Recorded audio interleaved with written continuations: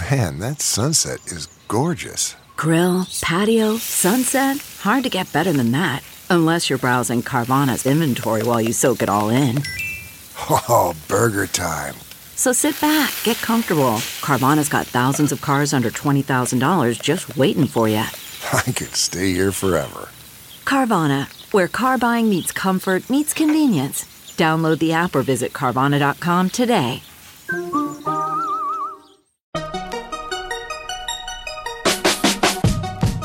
Welcome to the Tech Meme Ride Home for Monday, December 16, 2019. I'm Brian McCullough. Today, Chrome 79 is wiping data from some apps. Amazon is about to deliver more than FedEx or UPS all by its lonesome. Argo plans to charge by the mile. Does music lack pricing power? And help me find a name for $100 million annual recurring revenue startups. Here's what you missed today in the world of tech. Google has halted the Chrome 79 rollout on Android, which was already 50% complete, by the way, after reports came that a misconfiguration in the update was wiping data from many apps using Android's native web view. Quoting Android Police. You might be wondering, how the heck can a Chrome bug erase data in other apps? Well, on most recent versions of Android, Chrome acts as the system's web view, the component that renders web pages inside of apps. When you log in with a web page inside an app or use browsers like DuckDuckGo that lack their own internal rendering engine, Chrome is responsible for loading the content. Some Android apps actually run entirely inside WebView, such as applications built with Apache Cordova, PhoneGap, or packaged web apps like Twitter Lite. One of the changes in Chrome 79 is that the location where web data is stored was updated. However, as one comment on a Chromium bug page pointed out, data from local storage and Web SQL, two types of storage commonly used by web apps and packaged apps, wasn't migrated properly, end quote. Quick check-in on something we've been keeping an eye on for a while now, something that was probably inevitable. Morgan Stanley estimates that Amazon is now delivering half of its own packages all by itself and will soon pass both UPS and FedEx in total package volume at a current rate of 2.5 billion packages a year, reaching 6.5 billion packages a year by 2020, quoting CNBC. Amazon Logistics is the e-commerce giant's in-house logistics operation. Morgan Stanley said Amazon Logistics, quote, more than doubled its share of U.S. package volumes from about 20% a year ago and is now shipping at a rate of 2.5 billion per year. For comparison, Morgan Stanley estimates UPS and FedEx have U.S. shipping volumes of 4.7 billion and 3 billion packages per year, respectively. We see more of this going forward as our new bottom-up U.S. package model assumes Amazon Logistics U.S. packages grow at a 68% compound annual growth rate from 2018 to 2022, Morgan Stanley said. That would put Amazon Logistics at 6.5 billion packages per year by 2022, according to the firm, far exceeding its estimate for UPS at 5 billion packages per year and FedEx at 3.4 billion packages per year, end quote. This is an example that has been rolled out so many times as self-driving technology evolves that it's almost become cliche. It's that old ethical question, the trolley problem. A runaway trolley car is about to kill 5 people on one track, but if you flip the switch, the trolley will jump to a different track and only kill one person. What do you do? Well, the old trolley car dilemma is apparently already upon us because Car and Driver is reporting that forthcoming self-driving Mercedes vehicles will be programmed to sacrifice pedestrians, or at least anyone outside of the vehicle, in order to save the occupants of the vehicle. This is from a Fast Company write-up of the story. Quote, if you know you can save at least one person, at least save that one. Save the one in the car, Mercedes manager of driverless car safety Christoph von Hugo told Car and Driver in an interview. Quote, if all you know for sure is that one death can be prevented, then that's your first priority. There are situations that today's driver can't handle, that we can't prevent today, and automated vehicles can't prevent either. The self-driving car will just be far better than the average human driver, von Hugo said. He also points out that even if the car were to sacrifice its occupants, the car may end up hitting the crowd of school kids regardless. Quote, you could sacrifice the car, you could, but then the people you've saved initially, you don't know what happens to them after that in situations that are often very complex. So you save the ones you know you can save, end quote.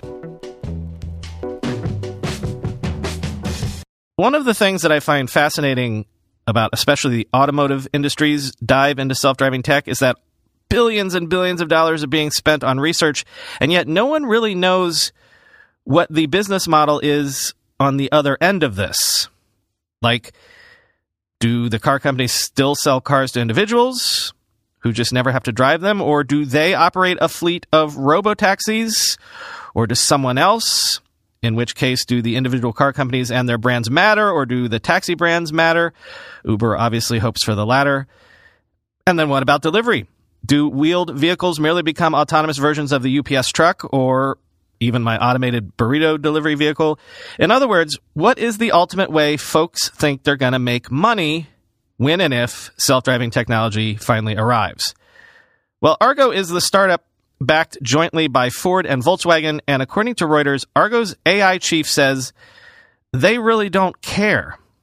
They're gonna just go the cell carrier route, they think. You know how cell carriers charge per minute or per megabyte? Yeah. Argo's imagining just charging per mile. End of story. Quote, "I hate the word robotaxi," Argo's Brian Selesky said in a rare interview at Argo's Pittsburgh headquarters. Quote, "There are so many applications and businesses to be built, and try to understand which ones are more profitable than others," end quote. The Argo business plan hinges on a unique revenue-sharing deal that will pay Argo fees based on miles traveled in self-driving Ford and VW vehicles equipped with Argo's technology. Details of that arrangement have not previously been reported. Argo's financial structure is also different from rival autonomous vehicle ventures. Ford and VW each own just under 40%, with Argo's management team holding just over 20%, according to sources familiar with the business. Details of the ownership structure also have not previously been reported. Among the prospective commercial applications of Argo's technology, long-haul trucking, e-commerce deliveries, the transport of people along fixed routes in cities, and off-highway applications such as mining, end quote. So they don't care. Do whatever you're going to do with the software and technology stack they eventually come out with. Just pay them their license fee per mile. It's all sort of back to basics in a way.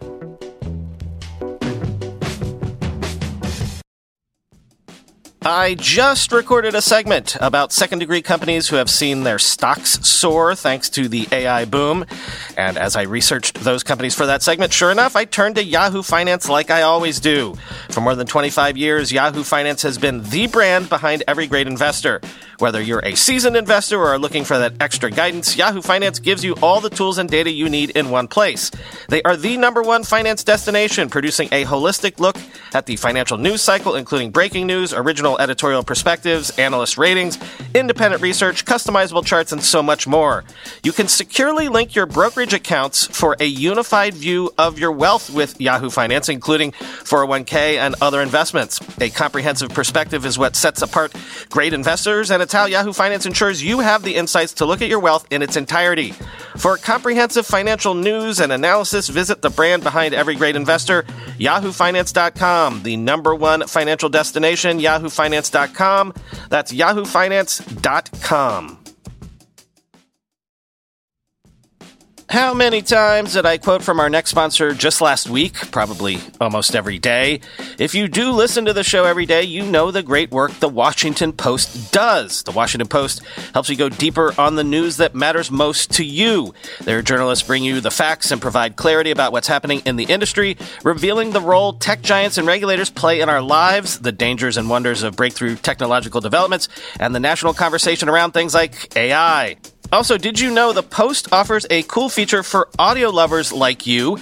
You can conveniently listen to articles in addition to reading them, so you can catch up on the news during your commute. Think the Post only covers politics? That's not true at all. You name it, they cover it, from climate and culture to crosswords and cooking. The Washington Post helps you discover a world of surprising stories, important insights, and actionable advice. From May 21st to June 3rd, you can go to WashingtonPost.com/ride to subscribe for just 25 cents per week week for your first year. That's 90% off their typical offer, so this is truly a steal. Once again, that's WashingtonPost.com/ride to subscribe for just 25 cents per week for your first year. If you happen to listen to this ad after June 3rd, know that we still have an amazing 50 cents per week offer just for our podcast listeners. I'm gearing up to head to CES next month for the first time in almost a decade. So folks, if you're going to be at CES, hit me up and let's hang out. And brands, if you have decent interviews to pitch me, please do. But interesting interviews, please. CES is maybe most famous for the new TV lineups that are always announced every year, the actual TV hardware. The last time I was there was the year that all manufacturers were trying to make 3D TVs a thing, if you remember that. The outline notes that, as they tend to do, prices for even the high end of the TV market continue to fall. The price of a 50-inch 4K HD television has declined by 80% from 2012 to 2017. But that also points to an interesting notion that the business model of producing television hardware has changed. The reason why you can now get a 50-inch flat screen for $300 might surprise you. Manufacturers can actually make more money by taking a cut of the ad revenue via pre-installed channels and also by selling user data. So it's just like the old cheap PC business model where you fill a PC with crapware that you get fees for, mixed with the modern surveillance device into your home business model. Quote, because only 37% of U.S. homes currently have a smart TV, according to the market researchers at Forrester, that means there's a lot of revenue these companies have yet to squeeze. TV makers, understandably, are doubling down. This week, Vizio announced that it was launching its own in-house advertising unit, looking to capture a bigger slice of the estimated $4.4 billion video streaming ad market in 2020. For many big companies that make physical products, the business of making stuff isn't sufficiently lucrative anymore. Automakers, for example, can now expect to see bigger profits from the loans they make on selling cars than from selling the actual cars. And like the TV manufacturers and car companies, even ad-friendly tech giants like Apple know that their real margins won't come from hardware anymore. It's why Cupertino is spending massively on content to shore up its growing services revenue, end quote. The multi-headed Hydra revenue stream is coming for every market. Just getting people to pay for something and making margin on that is so passé. Except, new buzzword trend alert. Now that the shine around being a unicorn has been buffed off a bit, i.e. where people used to hear billion-dollar valuation and thought, oh, the next Facebook, now they think, money-burning company with an uncertain road to profitability. Now that this is the reality, how exactly do you signal, in shorthand, that you're a startup head and shoulders above your peers? Well, what is the new hotness right now, as we just discussed? Subscription revenue, right? ARR, annual recurring revenue. Seemingly safe, guaranteed, like clockwork revenue. I've been seeing a lot of companies beginning to tout lately that they've cracked the $100 million in ARR club.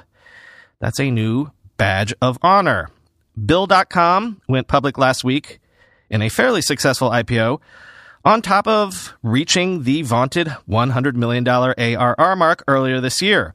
Sprout Social also went public after achieving the same mark just this past summer. Insurance startup Lemonade posted a blog post that got a lot of chatter this weekend, touting how it's gone from 0 to 100 million in ARR in just 2.5 years.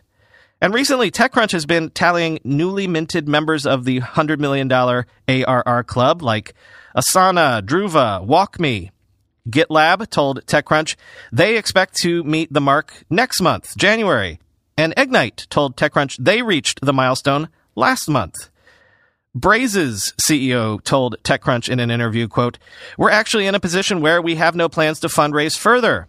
And we've now reached the $100 million ARR point with less than $200 million raised.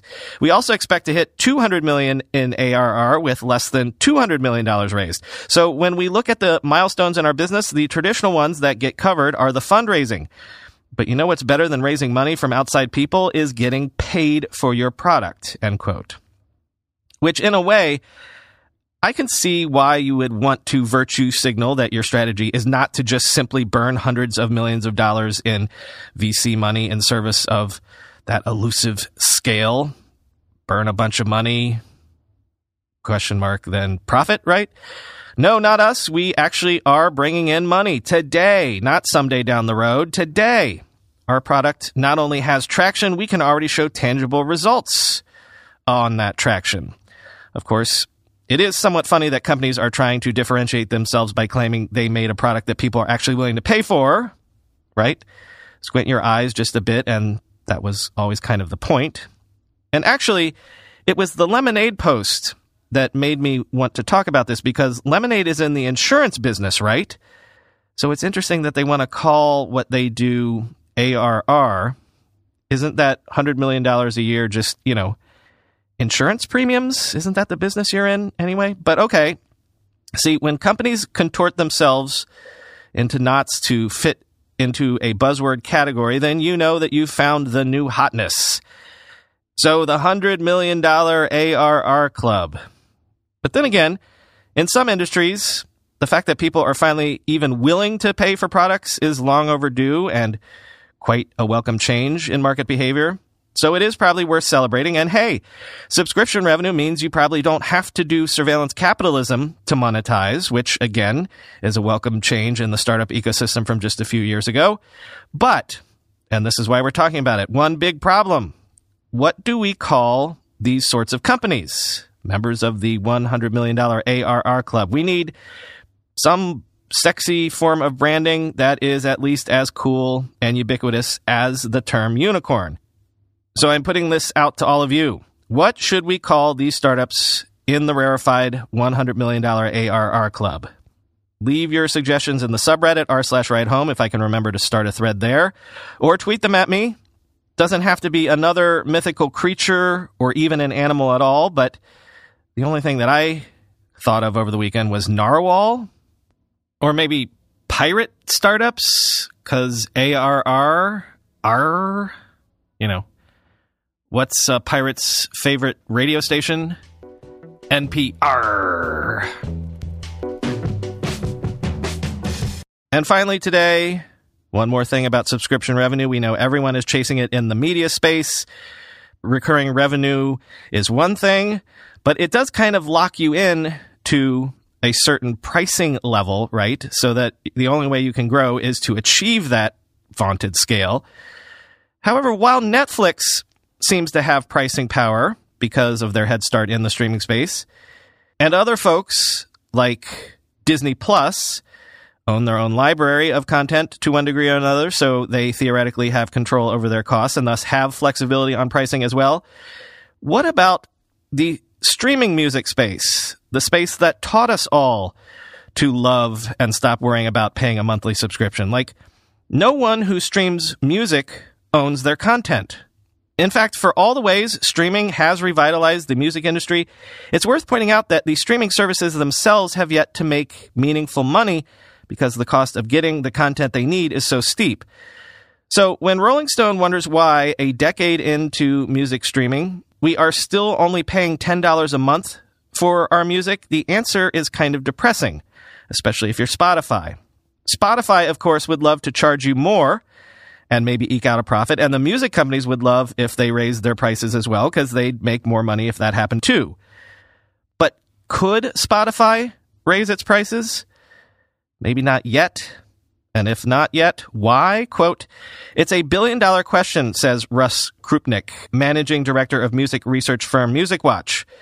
"It's been at least 15 years, if you include Rhapsody, that music subscriptions have been sold for the same price. Yet if you think about it, they work on more devices than ever and have bigger catalogs and more features and functionality than ever. It's a measure of the competitiveness of the environment that the prices haven't changed," end quote. With a dozen streaming services all offering the same songs and albums, it's risky for any one company to take the first step into users' wallets. Quote, "The one big difference between music and video is that Netflix has House of Cards and Orange is the New Black and all that," Krupnick says. "If you are really a fan of someone's original content, they can get away with sneaking in increases because they know you're willing to wait for the next season to binge. In music, if your favorite streaming service said they are going to raise prices, you could easily switch to a different one. There's no House of Cards exclusive for them to offer. Music streaming did once make a foray into album exclusives, but it was ill-received and short-lived. And while Spotify may suffer financially from its low pricing right now, juggernauts like Amazon and Apple don't mind operating their music arms at a loss because the rest of their businesses are profitable enough to compensate, end quote. Yeah, that's maybe the biggest hidden lesson here. Much has been made about how the entry of Apple Music into the streaming game has done nothing to slow Spotify's user growth in users overall, but also in paying customers. And yet, does Apple simply being in the business mean that Spotify has lost any hope of pricing power, of reaching profitability? Maybe that's why they make noises about things like antitrust. Maybe that's why the push into podcasting, perhaps. Rolling Stone thinks if Spotify and others do attempt a price raise, this might be the year they do it. Spotify just passed the 100 million paying user mark and 250 million users, period. But if Spotify does take the plunge, it might not just be through a straight increase in the monthly bill. Quote, one route that music services could take is toward tiering, offering high-resolution streaming at a higher price, as Tidal and Amazon do. Another is raising fees in regions that will tolerate it, as Spotify has been doing with experiments in its home region of Scandinavia.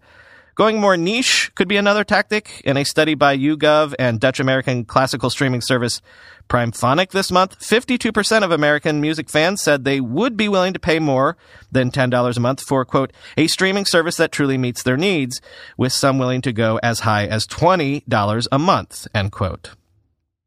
See, I always thought that Spotify was going to differentiate its revenue stream by dialing up its own record label and eventually owning its own artist and thus its own content, like we always thought it could, and sort of mimic the streaming video services that way. But maybe that's what the move into podcasts really is.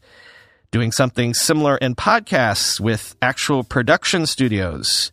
That might be easier, cheaper, and actually it comes full circle back to radio, right? Because playing songs got people to listen to your radio channel, but it was your morning zoo and your nightly syndicated call-in content that made the real money. I really like how each story just sort of led into the next story on the show today. Sort of like the B-side of Abbey Road. I swear I didn't plan that, by the way. And by the way, one thing to mention from late last week, you can now listen to any podcast that is in Apple Podcasts directory or Spotify's directory on your Alexa-enabled device. Any Alexa-enabled device, simply by saying, hey, you know who, play the Tech Meme Ride Home on Apple Podcasts or Spotify or whatever. Before, to enable you to listen on Echo devices, I had to do all sorts of weird workarounds to make that happen. Plus, now, if you link your Apple ID to your Alexa app, you can pick up listening where you left off. So good for the transition between your home and on the go or whatever. I don't care where you listen to this show. I'm just glad that it's now drop dead simple to do so on Alexa as well. Talk to you tomorrow.